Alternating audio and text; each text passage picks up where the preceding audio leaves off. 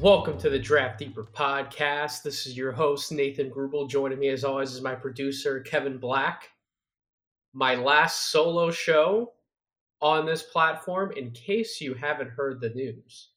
We published on NoCeilingsNBA.com a piece introducing our two brand new draft contributors to the Substack, Stephen Gillespie, who you've 100% heard on this podcast before. We've been running our big board comparison podcasts for a few months now, as well as Maxwell Boundboards.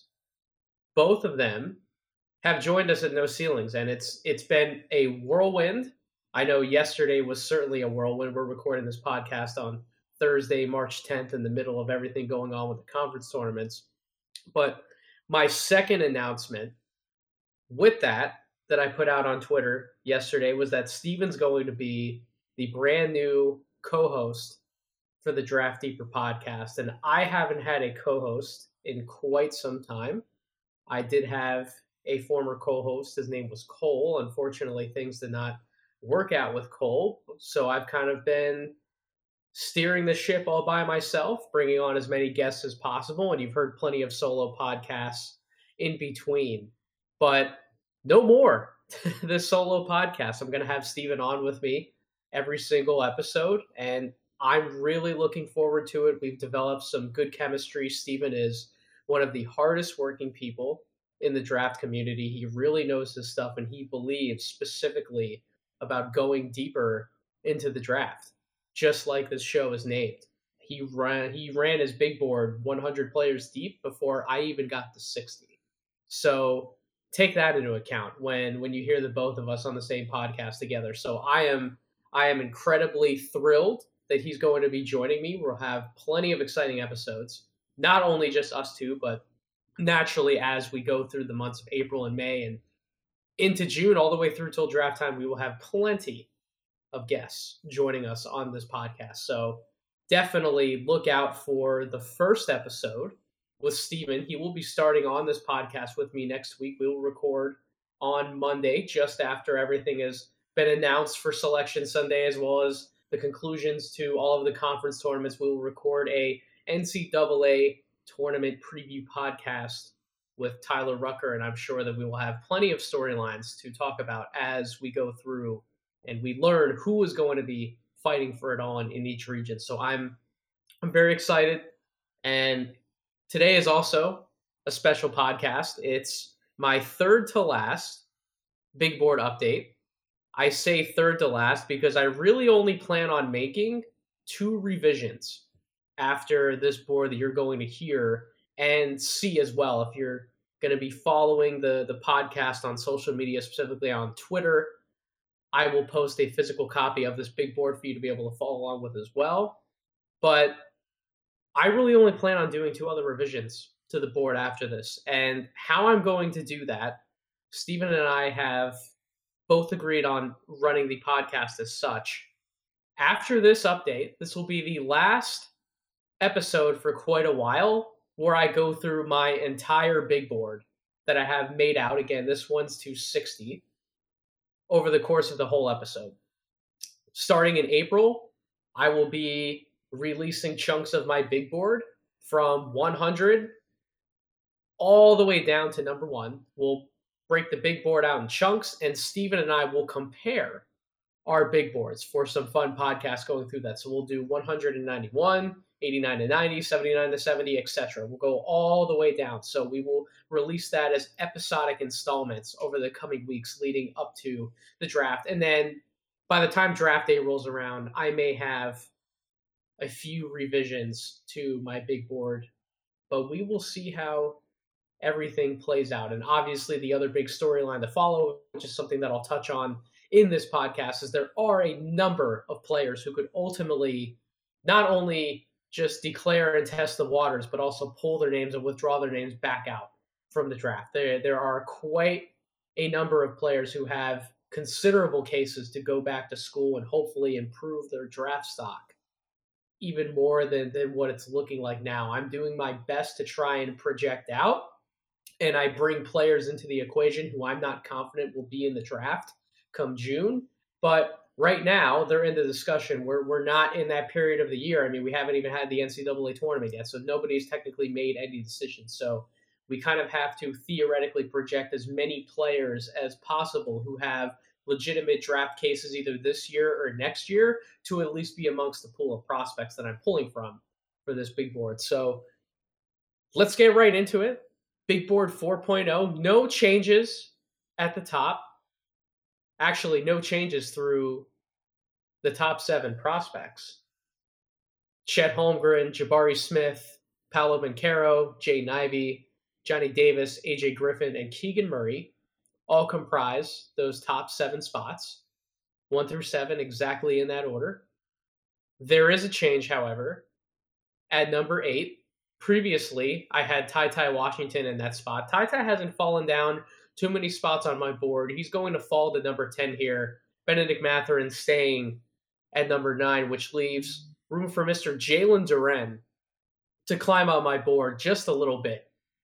Per 40 minutes, he's averaging 18.8 points per game, 11.9 rebounds, 1.8 assists, 1.3 steals, 3.5 blocks, sporting a 24.6 PER and a 62.5 true shooting percentage. Some of the synergy percentiles, by the way, are actually better than I expected to see. He's in the 89th percentile in terms of total offense, 86th in total defense, 89th in transition, 81st on cuts, 60th on putbacks, 44th on post-ups, 62nd as a roll man. And by the way, we knew he was going to rate out very well around the basket, specifically in half-court situations, 96th percentile. But what I didn't expect, compared to what I saw from him earlier in the season when I did see him in person in Brooklyn, for all that I wanted to criticize the jump shot, he's had multiple games where he's put that jumper on display, and it's shown in the numbers. He rates out in the 47th percentile on all jump shots, which is not a good or a very good rating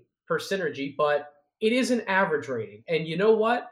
Average is a lot better than I expected for Mr. Duren this early in his career, given where I believed his jump shot was not too many months ago.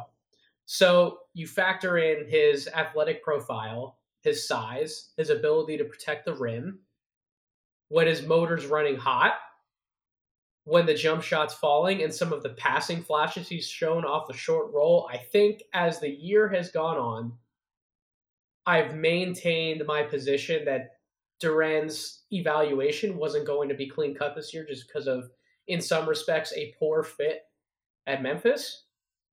And any team drafting him, specifically this high in the top 10, at least, is going to have to take that into account. And if I were a scout in a war room, I think at this point, after I've seen more and more examples of skill that's likely lying there dormant and is waiting to be awoken in an NBA system after a few years of seasoning and coaching, I'm much more eager to argue for him now in the war room than I was about 3 months ago. So I'm going to leave him at number 8. I have a feeling that that's going to be where he likely ends up at the end of this process, ahead of those 2 other guard/wing that I mentioned. But we will leave him there at number 8. Patrick Baldwin takes a slight stumble from 10 down to 11. I have talked about him on multiple fronts now. I even just wrote about him on my latest column over at NoCeilingsNBA.com when I laid out who are some of my guys in this draft class. I talked about Patrick Baldwin specifically. So if you need my final wrapped up thoughts on Mr. Baldwin, because his season is over at this point, it's going to be moving on to the draft process for him, definitely go check out my column. Kendall Brown stays right there at 12. On his heels, however, is Jeremy Sohan, his Baylor teammate. This guy has been on a tear. He's certainly been getting more opportunities, particularly as a ball handler, both in transition as well as in pick and roll sets in the half court. He's been a little more aggressive when it comes to looking to score the basketball. We know he's been an effective rebounder on both ends. He's one of the better defensive prospects that we have in this class. And all of those things are showing out in the numbers. Per 40 minutes, 14.1 points per game, 9.9 rebounds, 2.7 assists, 2.1 steals, and 1.1 blocks.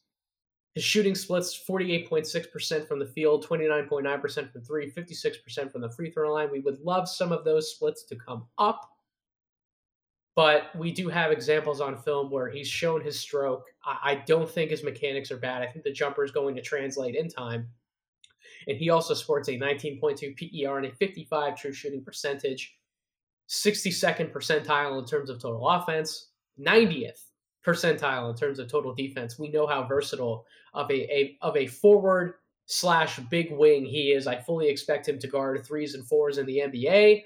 He'll be able to step up at small ball lineups depending on the 5 at times, and he can hold his own on the perimeter on switches against guards. He is an incredibly versatile defender. I don't know if I'm going to give him the 1 through 5 pitch, kind of like how I did for a player who he's actually being compared to by some people on social media. There are some people out there who are saying that he's very reminiscent of what Scotty Barnes was last year for Florida State. I don't think that Sochan's in that universe quite yet of prospect. Could he be knocking to kind of get himself in the same stratosphere?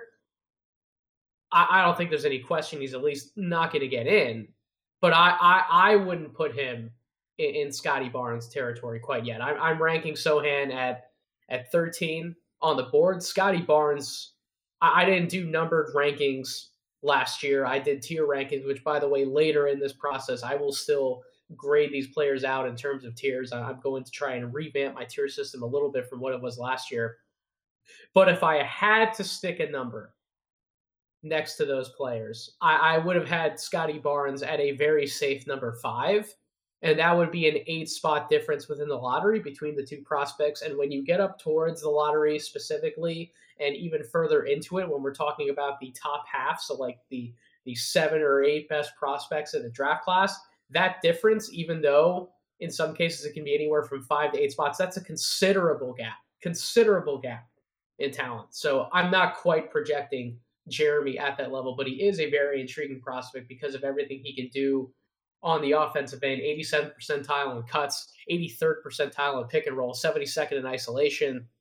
He grades out at a number of play types, at least at an average level. He finishes well around the basket. And again, everything that he provides you on the defensive end of the floor, the passing chops, there's a legitimate argument to rank him above Kendall Brown. I'm still giving Kendall Brown the nod because I think that Kendall Brown's a much better athlete.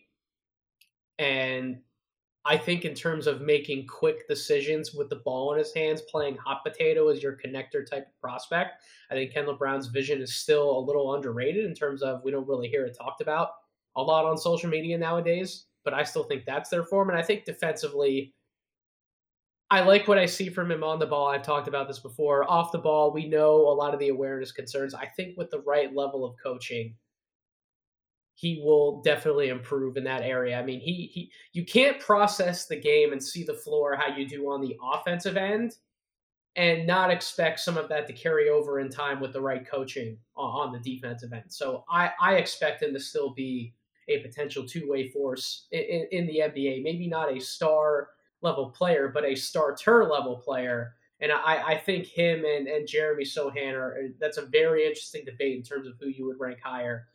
But I have them right next to each other. They're both, in my mind, at this point, lottery level prospects.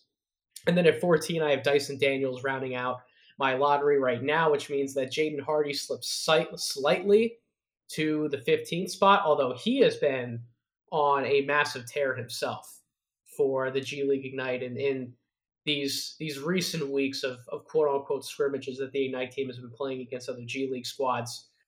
Shout out to Adam Spinella, Coach Adam Spinella over at the Box and One, who, by the way, will definitely be doing a home and home series on each respective podcast in the very near future. So keep your eyes out for those episodes. But shout out to Adam because he put out a poll the other day and he put up, I love these blind resume games because I'm absolutely horrible at guessing who the prospect is.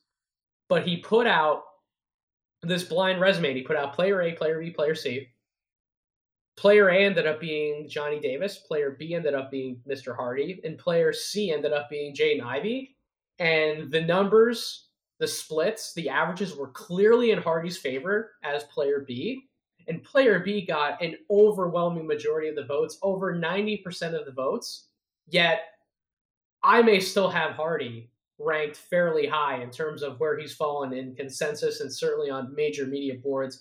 A lot of scouts have him in the 20s or at the very least the late teens. So me even still having him in the lottery conversation, while I don't have him as high as coach, I still feel like I'm on somewhat of an island with Jaden Hardy. And maybe it's just because he hasn't quite panned out to be the player right now that I think everybody expected him to be through this G League Ignite season.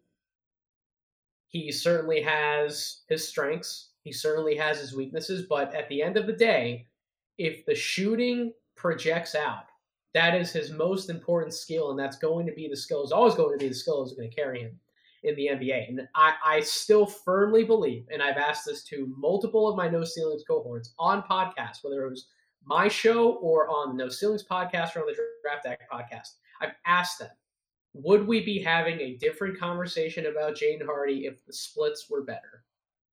If it's not necessarily always about his shot selection, and if more of the shots would have fallen, would he be comfortably inside the top 10s of most evaluators? I still believe that to be yes. Hopefully, Coach Spinella and I will get to talking about him on one of these podcasts that we'll be doing in a few weeks here. So I'm excited to have that conversation. And I messaged him privately. I told him to keep driving the Hardy bus. Somebody needs to keep driving the bus because I still feel like he's another one of these players who, when he gets in the workouts, when he gets in front of executives for these interviews, because he's been coached up so well in the Ignite process, he's going to know what to say. He's going to know how to act and behave himself.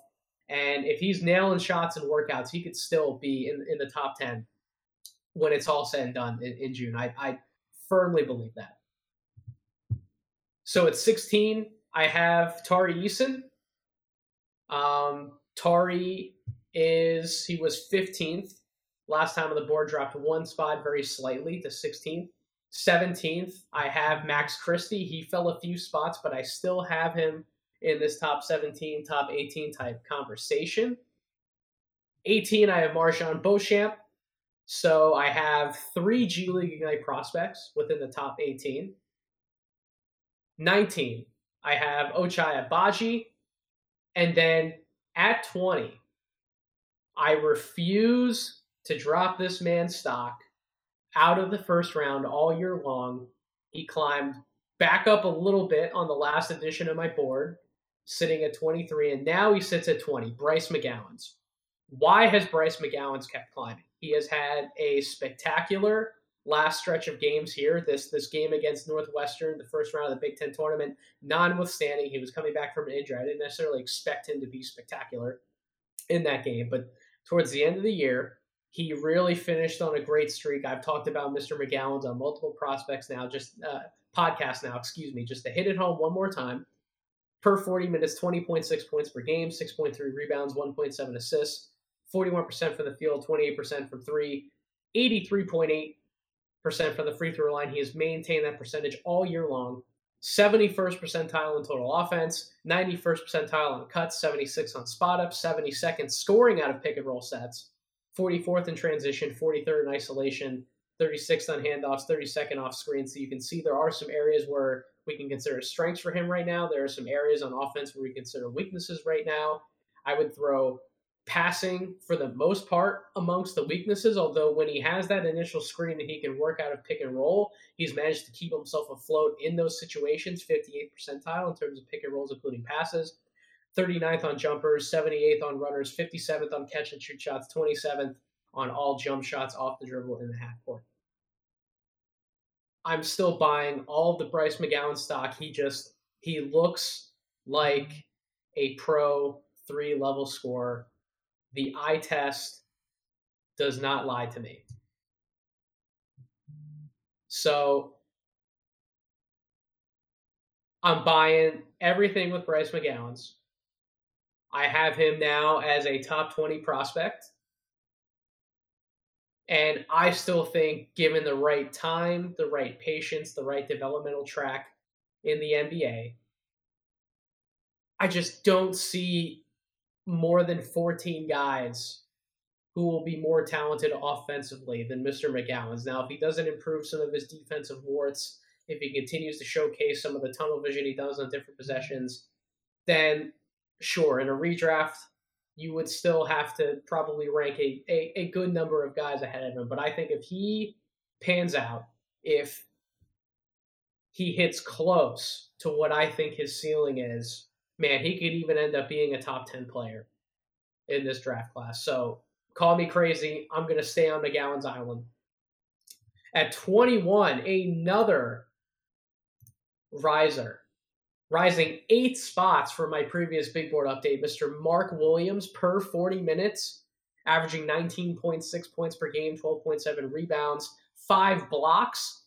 And here's the series of numbers that have sold me on Mark Williams at this point. We know about some of the defensive versatility. He can switch out on perimeter matchups. He's one of the better bigs in this draft class in terms of how would you project him in drop coverage. We know those things, but 71.5% shooting from the field for a man who seems to lack a jump shot at this point in his developmental curve. 74.6% from the free throw line, a 33.7 PER, and a 72.3 true shooting percentage. 100th percentile in terms of total offense, 99th on cuts, 98th in transition, 93rd as a roll man, 76th on post-ups, 53rd on putbacks, 96th percentile finishing around the basket. Let me reiterate this one more time.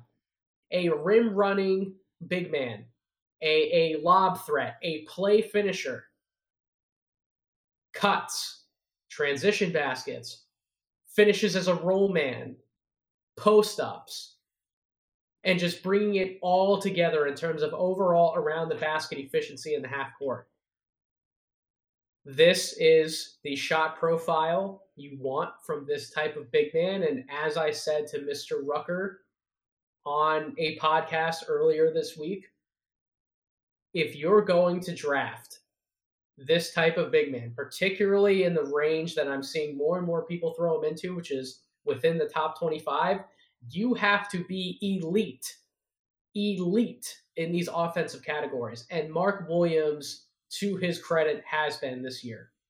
He has been one of the best play finishers in the country. And when you factor in his 7-foot size, he has a 7'6" wingspan. He's somewhere between 240 to 245 pounds. He doesn't look like he's 240 pounds. He carries weight spectacularly. The sky really could be the limit for Mr. Williams in multiple aspects. So while I haven't been in love with certain aspects of his game, I found myself with no choice but to rank him as high as I have now. I don't know if he's going to climb any higher between now and the few big board updates to come as we get closer to the draft, but I feel much better today than I did a month ago, ranking him as high as I have him here, which is 21. Nikola Jovic at 22. I've kind of had them in this 20-ish range for quite a while now, so he's dropped slightly, but only ever so slightly, still within my top 25. At 23, someone who I didn't even have in my top 60 the last time I did a board a month ago. I had heard the buzz. I saw the buzz coming when he dropped 30-plus in a game earlier in the year against Nebraska. He followed it up with a few more games that definitely put him on scouts' radar. And then from that point on, he has continued to maintain his efficiency level. Malachi Branham out of Ohio State, per 40-minute numbers, 18.2 points per game, 4.9 rebounds, 2.6 assists, shooting 49.1% from the field, 43.6% from three-point range, 81.8% from the free throw line, with a 19.9 PER and a 59.1 true shooting percentage. That true shooting percentage, by the way, is pretty impressive, considering he is a guard who operates primarily on spot-up shots, threes. He does not do a ton around the basket. He's not a bad finisher around the basket in the half court. He rates out in the 52nd percentile, which is one of the numbers I was going to get to in a second. But still, for a perimeter-based spot-up scorer, 59.1 true shooting percentage, that is damn impressive, along with, of course, the three-point percentage overall as well, because he does not only take 1 or 2 3-point attempts per game. He takes a healthy amount of 3-point shots per game, and he's hitting them on considerable volume at a considerable percentage. 87th percentile in terms of total offense, 47th in total defense. So that's average. He's not bad on defense. He can hold his own in the backcourt. He's just not going to be somebody you want consistently being switched onto bigger players. I think the physicality and athleticism from a certain standpoint would give him trouble in the NBA, but guarding his own in the backcourt once he gets to the league, I don't foresee him being a problem. I foresee him as being around average defensively. But let's take a look at some more offensive numbers. So 97th percentile in terms of scoring out of the pick and roll, 76th percentile on spot ups, 58th in transition, 40th on handoffs, 34th on cuts, 30th off screens. So some of those numbers, again, we would like to see some of those move a little bit better, but I don't feel like he's this aggressive player who you want consistently going to the basket, be it on cuts or getting downhill off screens. I think for the most part, you want him operating in areas where he can spot up shoot. I've labeled him in certain group chats. He's kind of like the quote unquote spot up king in this draft class, but that's really what his role is best suited for in the NBA. 95th percentile, though, in terms of pick and rolls, including passes. And he's a sneaky good passer.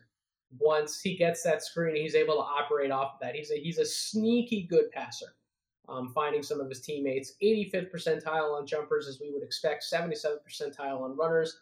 94th on catch and shoot shots. And 74th percentile on all jump shots off the dribble. Look, I'm not going to project Malachi Branham as a primary scoring option, but when we talk about consistent threats from the backcourt who can just make open shots and at least hold their own defending their own position, these are the types of players that NBA teams want.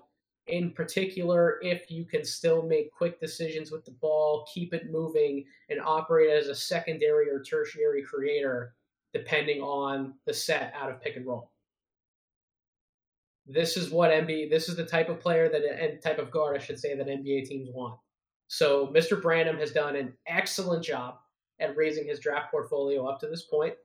He has risen far higher than I think a lot of people would have been comfortable to project earlier on. He's still one of these guys who I have marked as yellow on the spreadsheet that I have in front of me. If I've marked you green, I'm pretty dang confident you're going to be going into the draft regardless of what happens in this month of March. If you're in yellow, you have a very considerable case to go back to school, work on some of your strengths, maybe test the waters, get feedback, but go back to school, improve upon some of your weaknesses, and ultimately raise your draft stock to come back and try again in the 2023 draft. Brandon would be on that list. I think at this point, he's probably going to enter the draft. I find it hard to believe that at least one NBA team wouldn't give him a first-round promise, but crazier things have happened, and maybe he does want to go back to school and, who knows, possibly become a lottery pick or maybe even a top 10 guy if he makes strides in certain areas. His Ohio State teammate, E.J. Liddell, is right behind him at 24. He's also risen up a few spots from my last update. I had Liddell inside the top 30. I had him at 27. At 25, I have Walker Kessler. He's moved up a few spots. We know how much I've loved Walker Kessler this season, taking strides as a shooter in terms of being more comfortable shooting from the outside, trying to work that into his game while being one of the most dominant rim protectors that we have in the country. At 26, Blake Wesley. Blake Wesley has fallen down my big board a bit, but at the same time, I would still take him and make a bet on him in the first round if I were an NBA executive. At 27, I have Caleb Houston. At 28, I have Justin Lewis. At 29, entering the first round conversation for me for the first time. I've been so close to getting him in previous updates. Mr. Christian Braun from Kansas. We got you there, buddy. Per 40 minutes, 17.5 points per game, 7.2 rebounds, 3.2 assists, 1.2 steals, 1.1 blocks, shooting 51% from the field, 38% from three-point range, 73.2% from the free throw line, 20.6 PER, 59.8 true shooting percentage. Some of the synergy percentiles, again, 84th in total offense, 81st in total defense, 83rd on handoffs, 80th in transition, 78th in pick and roll scoring as well as cuts, 65th on putbacks, 54th on spot ups, 96th in pick and rolls including passes, 51st in isolations including passes, 88th percentile on jump shots, 43rd percentile on runners, 72nd percentile scoring around the basket in the half court, 79th on catch and shoot shots, 87th percentile all jump shots off the dribble. This dude, he's a beast. He competes incredibly hard. He's an asshole on the court. He wants to finish through you, not necessarily just over you. He's great at drawing contact, finishing those plays, getting the and one, getting to the line, finishing it off. He is an open jump shot maker. He is very capable of passing with the ball in his hands, making quick decisions. The ball does not stick with him, and he defends multiple positions. He can be a 1-3 defender in the NBA. I firmly believe that. 6'6" wing, good size, good athleticism. I'm buying him not as a star-level player in this draft. No, obviously I'm not by ranking him 29, but I am saying that I believe worst-case scenario, he's a 7th or 8th man in the NBA. Best-case scenario, he can be a long-term starter for the right team. And I don't think that's an absurd claim to make, especially if you do buy into the jump shot being there for him long-term from three-point range. If the open catch-and-shoot shots are there for him to hit, if he can be a threat to convert from those spots on the floor in the half court, that only makes him much more dangerous attacking closeouts, getting to the basket, drawing contact, or dumping it off to somebody else to make the play. I've been a big Christian Braun fan now for 2 years. There are multiple friends that I have in the draft community who are the same. Shout out to Mr. Rucker as well as CJ Marchesani over at the Stepien. Big Christian Braun guy. I finally got him in my first round, and I really don't want to move him out of this range. I think he's deserved this spot up to this point. And then at 30, rounding out my first round, I have Trevor Keels. Trevor Keels moves up slightly. I moved him back into the first round. So that's my top 30. Let's move into the second round. So we're doing 31 through 60. I technically have a board made at this point, a rough draft all the way out to 100, but I'm not going to go to 100 on this podcast. We're going to round it out. We're going to run through some more of these guys, stop to take note of some first-timers in this range or some better risers. First-timer at 31.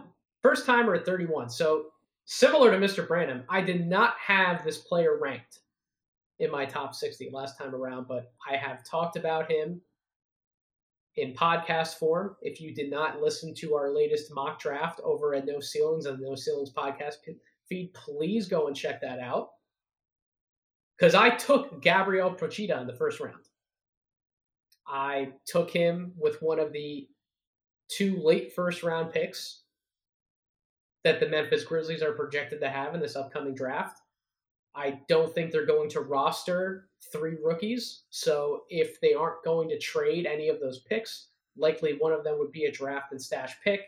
And in my opinion, the second best international player in this class is Mr. Procida. I would still have Jovic ahead of him. I'm still a believer in him being a long-term rotational forward, but Gabriel Procida is one hell of a wing prospect, playing 19.4 minutes per game in the Italian Liga A, 7.5 points per game, 3.2 rebounds, 0.6 assists. Those counting averages aren't going to blow anybody away, but what will?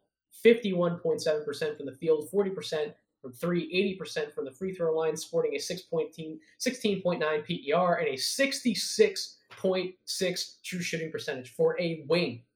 66.6% for a wing. He is a big-time athlete at his position. He wants to dunk over you. He will shoot over you. He is incredibly confident pulling up from three-point range. I know that Rafael Barlow, who I had on this podcast feed not too long ago, I brought up Mr. Procida with Rafael. Rafael had only good things to say about him as well. I know Tyler Metcalf over here at No Ceilings really loves him. He is a riser, folks. Get on the Procida train sooner rather than later. I have him at 31. Could I get him into the first round? Possibly, especially if any of these four guys ahead of him, who I think have legitimate questions to come back to school, if any of them would declare for the draft, test the waters, and come back to school, I would have to move Mr. Procida in the first round. So that's any one of the four of Max Christie, Malachi Branham, Blake Wesley, or Justin Lewis. I think Justin Lewis still has a reasonable case to make to come back to school and continue to improve as well. If he did and he made more significant improvements, I think that he could challenge for lottery status in 2023. Absolutely. He has the size, the measurables, the physical tools, the emerging 3-point shot, the pick and roll, pick and pop versatility, some of the short roll playmaking he's shown flashes of this year, and he is a vicious dunker and finisher at the basket. So back end of the first round, but he has a case to move up as well. So again, all of these cases that I'm going to go through, players who could go back to school, Mr. Procida could certainly take advantage of that and climb into the first round of my board before this cycle is said and done. At 32, I have Kennedy Chandler. At 33, I have Jordan Hall. 34, Jan Montero. 35, Alondes Williams. 36, Jaime Jaquez makes a jump, getting back inside my top 40 after some great games over the last few for UCLA. 37, I have Peyton Watson. 38th, I have Ousmane Dieng. Now, both of these guys were in my first round. The last time I did an update, I wanted to make sure I highlighted them to get them back on the radar, but I've tried to be as patient as possible. I still think that Peyton Watson should go back to school, and I don't know what to make of Ousmane Dieng. I really don't know what to make of him. I think at this point, he is a safe, projectable second rounder. I have no idea what's going to happen to him when we get closer to the 2022 draft. At 39, I have Wendell Moore. 40, Ishmael Kamagate. 41, I have Jake LaRavia, who's taken quite a significant jump in my rankings. Last time around, I had him at 54. Now I have him knocking on getting inside the top 40. I know multiple of my No Ceilings teammates do have him inside of their top 40s. 42, I have Josh Minot. 43, J.D. Davison. 44, Harrison Ingram. 45, Hugo Basone. 46, Alan Flanagan. I was very aggressive in moving up Alan Flanagan. Steven and I even talked about it. He's like, why are you being so aggressive with Alan Flanagan? Be a little more patient with him as he's been coming off injury. Don't only go based on your preseason projections. And now that you've seen him play enough after injury, you're right, I do need to be a little more patient with him. And he is another guy who I have highlighted in yellow. He has a legitimate shot to go back to school. This is where it starts to get more interesting. 47, I have Jalen Williams out of Arkansas, the forward. 48, I have Mr. John Butler out of Florida State. Per 40 minutes, 12.5 points per game, 6.8 rebounds, 1.5 assists, 2.4 blocks, 42% from the field, 40% from three-point range, 43.5 from the free throw line. That is strikingly low compared to where his three-point numbers are. 13.6 PER, 52.1 true shooting percentage. He is a 7'1" spot-up shooter. That is what John Butler is right now. I love some of the passing flashes he's shown, particularly out of pick and roll, 85th percentile in terms of pick and rolls, including passes. That's really high for somebody his size, but he's very coordinated at his size. He moves his feet incredibly well. Versatile defender on the perimeter. I like a lot of the things that he could bring to the table in time. I just don't think physically or in terms of maturity to his game, I don't think he's ready quite yet to make the leap to the NBA. I would love to see him come back to school. I would love to get Coach David Thorpe's thoughts on him since his son does play on Florida State. He's seen plenty of John Butler up close and personal by now, and I've heard him say on the True Hoop platform, he does believe that John Butler's an NBA player one day. I would love to hear his thoughts in terms of if he would recommend John Butler would come out into the NBA draft this year. I'll have to follow up with him on that. But if he is going to be anywhere close to projectable for the 2022 draft, somebody's going to take a swing on him. Somebody would draft him, And it would not shock me if he even got all the way up into the first round and somebody gave him a first round promise. They took him at the back end of the first.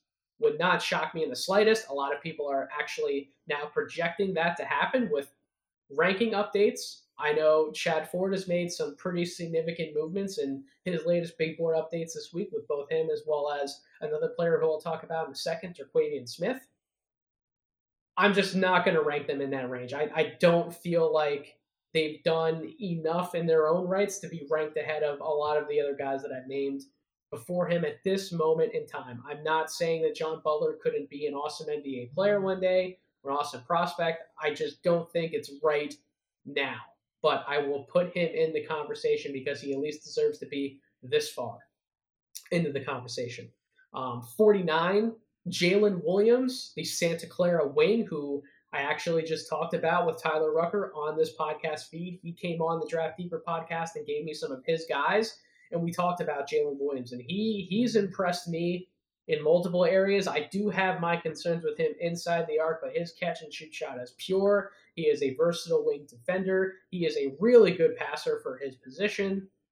I'm buying the Jalen Williams stock as a second rounder this year, and if he went back to school, I think if I had to bet, I think he would come out of the draft this year. But if he were to go back to school for a senior season, he could be a first round pick next year. 50, I have Michael Foster. 51, Mike Miles. 52, Ryan Rollins, another player making a first appearance on this big board. I did not have him ranked last time, but I talked about him with Rafael Barlow. 53, Terquavion Smith. A lot of people listening to this podcast are going to think I have Terquavion Smith really, really, really low. Well, I do. And if I read you some of his per 40-minute numbers, you may go, why the hell do you have him in the 50s? 20.6 points per game, 5.2 rebounds, 2.7 assists, 1.7 steals. Again, those are per 40-minute averages. 39.8% from the field, 36.9% from three-point range, 69.8% from the line. Some of these numbers, though, do concern me. 31st in terms of scoring out of pick and roll per synergy, 35th percentile pick and rolls, including passes, 41st percentile on runners. That's a little low for a 6'3 guard. 7th percentile finishing around the basket.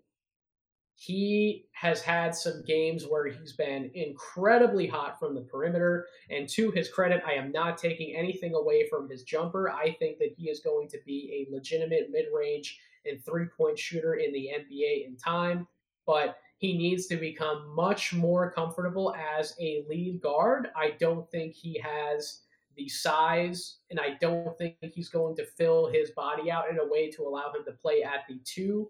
For example, he's not like Josh Primo in that regard. Josh Primo is a legitimate combo guard for the San Antonio Spurs, and that's a big reason, in my opinion, why I always thought there was a chance he could go in the first round last year and why he soared all the way up to 12. It was not only the shooting, which in a lot of the same aspects is just as projectable for Terquavion Smith as it was for Primo, but there were size differences, there were handling differences, there were positional fit differences in terms of Primo being a legitimate combo guard versus Terquavion.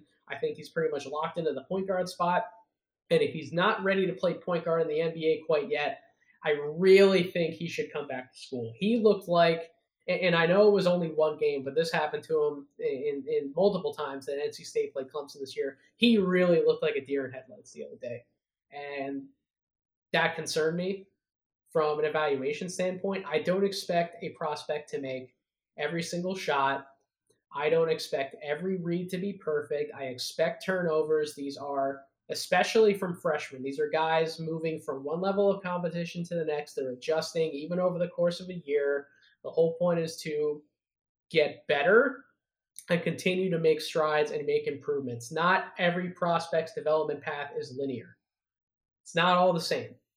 Every prospect's different. I don't grade purely off of makes, misses, and turnovers. But when a player doesn't look comfortable in the position they're playing, which is the position that they would project to play in the NBA, I don't think he's ready right now to make that jump. Now, if Terquavion Smith goes back to school, makes improvements as a ball handler, makes improvements as a driver and a finisher in traffic, and continues to light it up from the perimeter, I got no problems with him going in the first round next year.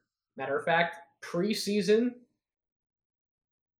I would find it hard to believe that I wouldn't rank him in a top 30 right now. If I was doing a preseason top 30, I don't think that I would have a 2023 draft class projected purely off of freshmen, and I wouldn't have too many sophomores ahead of him. So, in all likelihood, my opinion, definitely a first rounder next year, barring catastrophic stepbacks. Just this year, I do not feel comfortable even projecting him right now in my top 45. That's only because I think he needs to go back to school. I'm rooting for him to go back to school, and I'm rooting for him to make improvements to his game, raise his draft stock, get the contract, get the money you deserve, but put the time and the effort and the work in first. Just like a number of sophomores did who are going to go higher in this draft this year, considerably improve their draft stock. I just don't think he's ready quite yet. So that's why I have him in the back end. It's not an indictment on him as a prospect. I would still buy into his long-term future. And maybe if you buy into the long-term future, maybe that is justifiable enough proof to take him higher. Maybe that is enough proof to give him a first-round promise and sort of buy into this theory of quote-unquote pre-drafting. Maybe that is enough. I know Chad Ford had him as high as 17 on his board this week. And Chad doesn't just put things like that into his work purely out of thin air with zero intel or information behind that kind of a decision. He hears things behind the scenes. He talks to plenty of scouts and executives. I trust the type of hype that's building for Smith in front offices. When you dig into some of the numbers, when you go back and you watch the best of the best games from him this year, I get it. I just think it's a little too soon. 54, I have Iverson Molinar. 55, Moussa Diabate. 56, Tevin Brown. 57, Oscar Tshiebwe. 58, Julian Champagnie. 59, Jabari Walker. And 60, Travion Williams. The Champagnie and the Walker rankings, I really do need to revisit them as prospects. I need to do a deeper round of homework on them before I start cranking out the 100 to 1 countdown. I promise I will get that homework done. I know what their games are, but I have not monitored them in conference play nearly as much as I should have. That's my apologies to the audience. I promise I will come back with much cleaner and better evaluations on those guys, and we will see what kind of movement they can create to move up further in my top 60, but I do have them as top 60 prospects. So that's going to do it. That rounds out my updated top 60. I will have this again in printed form on my Twitter feed. So if you aren't following me on Twitter at DraftDeeper, make sure you are doing so. Thank you again for listening to this episode of the podcast. Make sure you're subscribed wherever you get your podcast, Apple Podcasts, Spotify, YouTube. Be ready for next week. Steven will be on with me. We're going to go full speed ahead. It's going to be an amazing run from NCAA tournament start all the way to draft night on the Draft Deeper podcast. I cannot wait for you guys to join us on what an incredible journey that will be, along with joining us over at No Ceilings. One more time, if you aren't subscribed, NoCeilingsNBA.com. Very easy to get to. The website / newsletter and Substack also has an awesome app that they just released. I downloaded the app on my iPhone yesterday.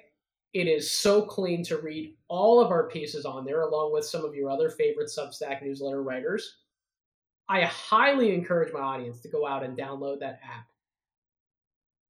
Subscribe to No Ceilings. Enjoy all of the written content that we're going to be pushing out Monday through Friday through the 2022 draft and on.